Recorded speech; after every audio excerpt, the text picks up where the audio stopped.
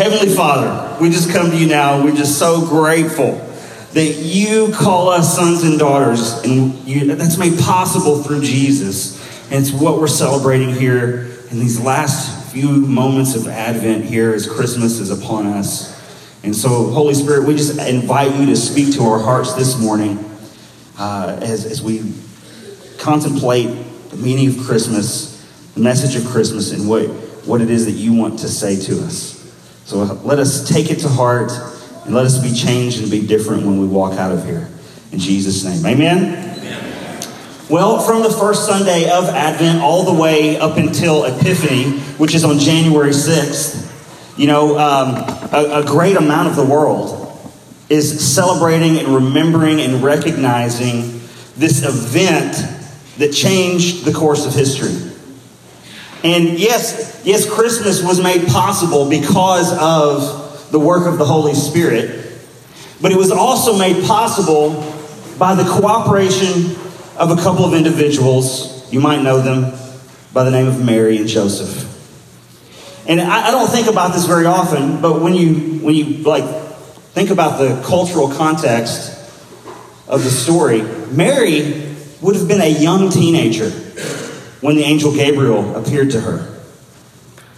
Maybe 13 even. It's possible. Joseph would have only been 2, 3, 4 years older than her. There's no way that he was older than 20. If we look if we do the study of the culture during that time of when, it was normal for, young ladies and young men to be betrothed to one another and be engaged. It was very unusual for a guy to go beyond 20 before he was engaged. And so we got these two young people, basically teenagers. And I think, sometimes when we think of teen parents or we think of teen mom, thank you MTV for that show, there's not usually a positive connotation tied to those terms, Usually it's kind of like we think about, typically when we think about, teen pregnancy, we think about poor choices, boundaries that were crossed, that kind of stuff. But Mary and Joseph's case, there was no error in judgment. They're just going about their business, living life, and then all of a sudden, before they knew it, Jesus showed up, or God showed up on the scene and said, you're gonna usher in the Messiah and be his earthly parents. That's a big deal. And we look at the scenario from a distance, we look at it and go, well, man, this looks like a big mistake. But if we look at it through the eyes of God, it was all by his design. In Matthew's and Luke's Gospels, where we find the Christmas story, not the one about, Ralphie and, and the official, Red Ryder carbine action, 200 range long shot rifle, air rifle, whatever that is, But the real one, with the first one, with Mary and Joseph and the angels and the shepherds and Herod and all these moving parts here, the star. And we look at this story and we remember and we celebrate Jesus' birth here in just a couple of days. And I think as we're leading up to it here in these last couple of moments in Advent, there's a message that God wants to speak to us with a couple of important truths here. And the first message of truth is this, is that because of God's work, because of God's power at work in you and through you, God believes in you and he trusts you. I don't think that's a message that we hear very often. I think oftentimes we're beaten over the head and we're bludgeoned and like, you need to do better. But if we look at the story of Mary and Joseph and God coming down and the angel Gabriel appearing to Mary and another angel appearing to Joseph, there's this like God is trusting them with the Messiah. And understanding the culture in that time period, in that region of the world, I can't even imagine the amount of ridicule that Mary and Joseph must have gone under as she became pregnant before they were married. It was very taboo. Very taboo in that time period. Very taboo in that culture, in that area of the world, for a young woman to become pregnant before she was married. And the amount of ridicule that they must have suffered through that. And I'm sure that Mary probably defended herself to somebody at some point. Hey, I'm not pregnant with Joseph's child. It's the foretold Messiah that I'm carrying. You think that went over well in Nazareth? You think they were cool with that? What? You're crazy. And then what kind of fool does Joseph look like as he stays with Mary? He either looks like a liar, like, oh, I know what y'all been doing. Or he looks like a total just sucker for staying with her. Like, dude, she's running around cheating on you, and you're still staying with her. I'm sure that's what people thought. That's what it looked like from the outside, not knowing the truth. And I'm sure that many people looked down on them. They had derogatory opinions about them. And you know what? Not a lot has changed in the world. A lot of people look down on us, God's people. A lot of people have derogatory thoughts and opinions about those who boldly pursue Jesus. A lot of people think that the church is irrelevant. But God sent his angels to Mary and Joseph. He entrusted Jesus, the Word made flesh, into their care. He believed in them and he trusted them, and he believes in you and he trusts in you. With the leadership and the power of the Holy Spirit at work in you and through you, you can complete, you can lay hold of every good plan that God has for your life. He believes in you and he trusts you to speak his love, to share his truth, and be a light to the world around you. He believes in you. He trusts you. His power is at work in you and through you. Another important message that I think God wants to speak to us through this account is that we need to be ready for God to ask us to do something significant. We need to be ready, be prepared in our heart, in our mind, in our life for God to ask us to do something significant. Too often, I think we limit ourselves by we limit ourselves by what we just think we can do and not thinking about what God can do. We think about our power and we don't think about his power. It's really easy to just do what you've always done and be limited by your past experiences. Well, I've never done that before, so I've got this dream in my heart. I feel like the Holy Spirit's telling me to do this, but I don't know how to do it. I've never done that before. And so I'm just going to sit here in this little safe space. And I think sometimes we do that. But there are new things that God wants you to experience. But he's not going to make you do them. He's not going to come down here and twist your arm and say, all right, Logan, I want you to do this. No. God's a respecter of persons. He's going to make that invitation to you. He's even going to give you opportunities. And you might turn him down, but he'll give you opportunity after opportunity after opportunity. But he's not going to make you. And so we have a personal responsibility to say yes to him, to his invitations. We have the power and the ability to rewire our old way of thinking and wire it according to God's way of thinking. We've got to learn how to use time and focus and solitude as tools to tune in to the voice of the Holy Spirit. And when we hear him, we now then have the responsibility to trust him and then take steps of faith in obedience.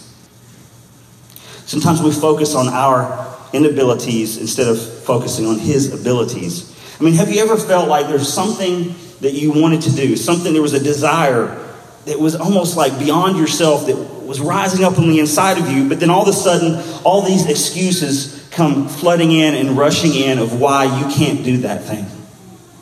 Well, I just don't have the skills. I don't have the experience. I don't have the resources, the money or the time or the energy. I don't have the knowledge. I don't have the whatever. But when God tells you to do something, when God tells Mary and Joseph, God tells you, he's going to equip you to do that thing, and he's going to go in front of you. You might not have the skills. You might not have the resources. You might not have the knowledge to do what God wants you to do a year from now or 5 years from now, but you absolutely have everything that you need to be obedient to God today. To do something, to take that. He was like, well, I don't feel like this step of obedience is significant.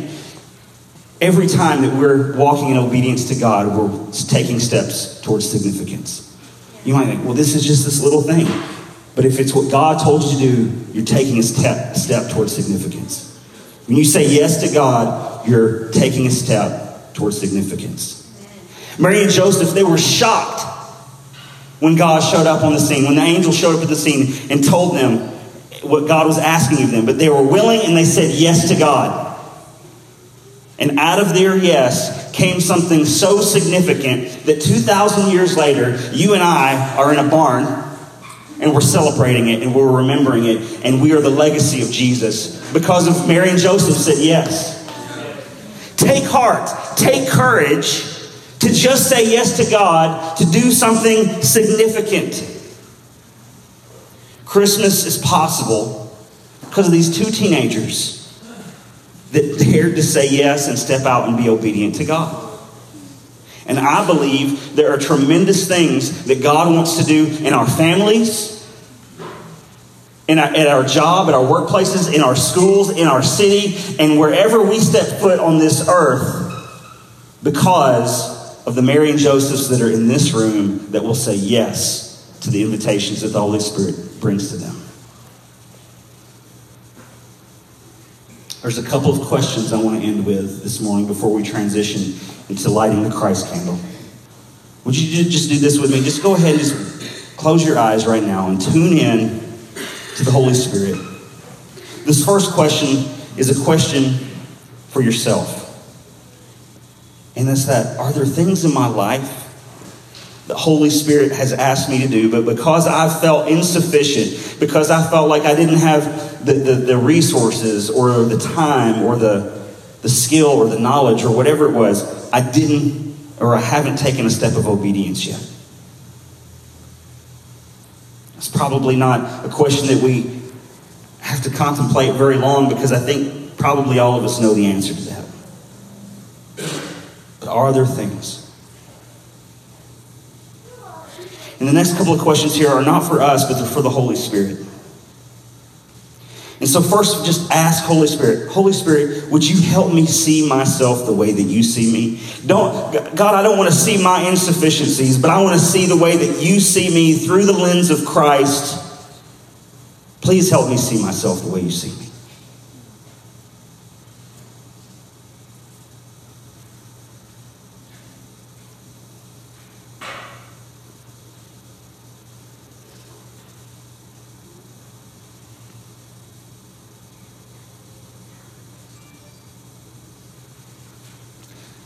Next question is for Holy Spirit Holy Spirit, what do you want me to do? Or what do you need me to adjust in my life to position myself for you to do something significant through my life? What are those steps? Remind me of what they are. God, if I have gone years and years and I've passed the things that you've called me to do, and I wasn't obedient then, what are you calling me to do today? What can I do today to take a step towards significance, making a difference in my life? Holy Spirit, just speak to our hearts right now.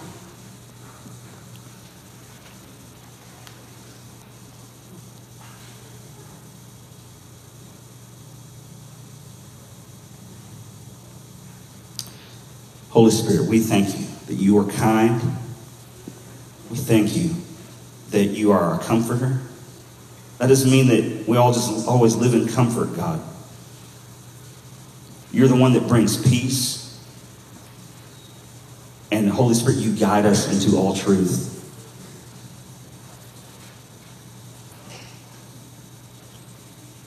So we receive the words that you speak to us now.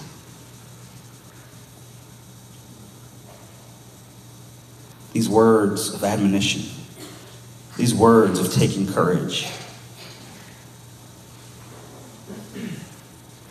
these words of vision, these words of life, these words of healing. God, that's what we want our foundation of our life to be on, is your words.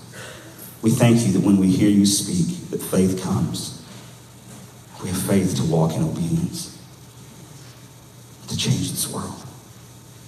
Jesus, we want to live out your legacy.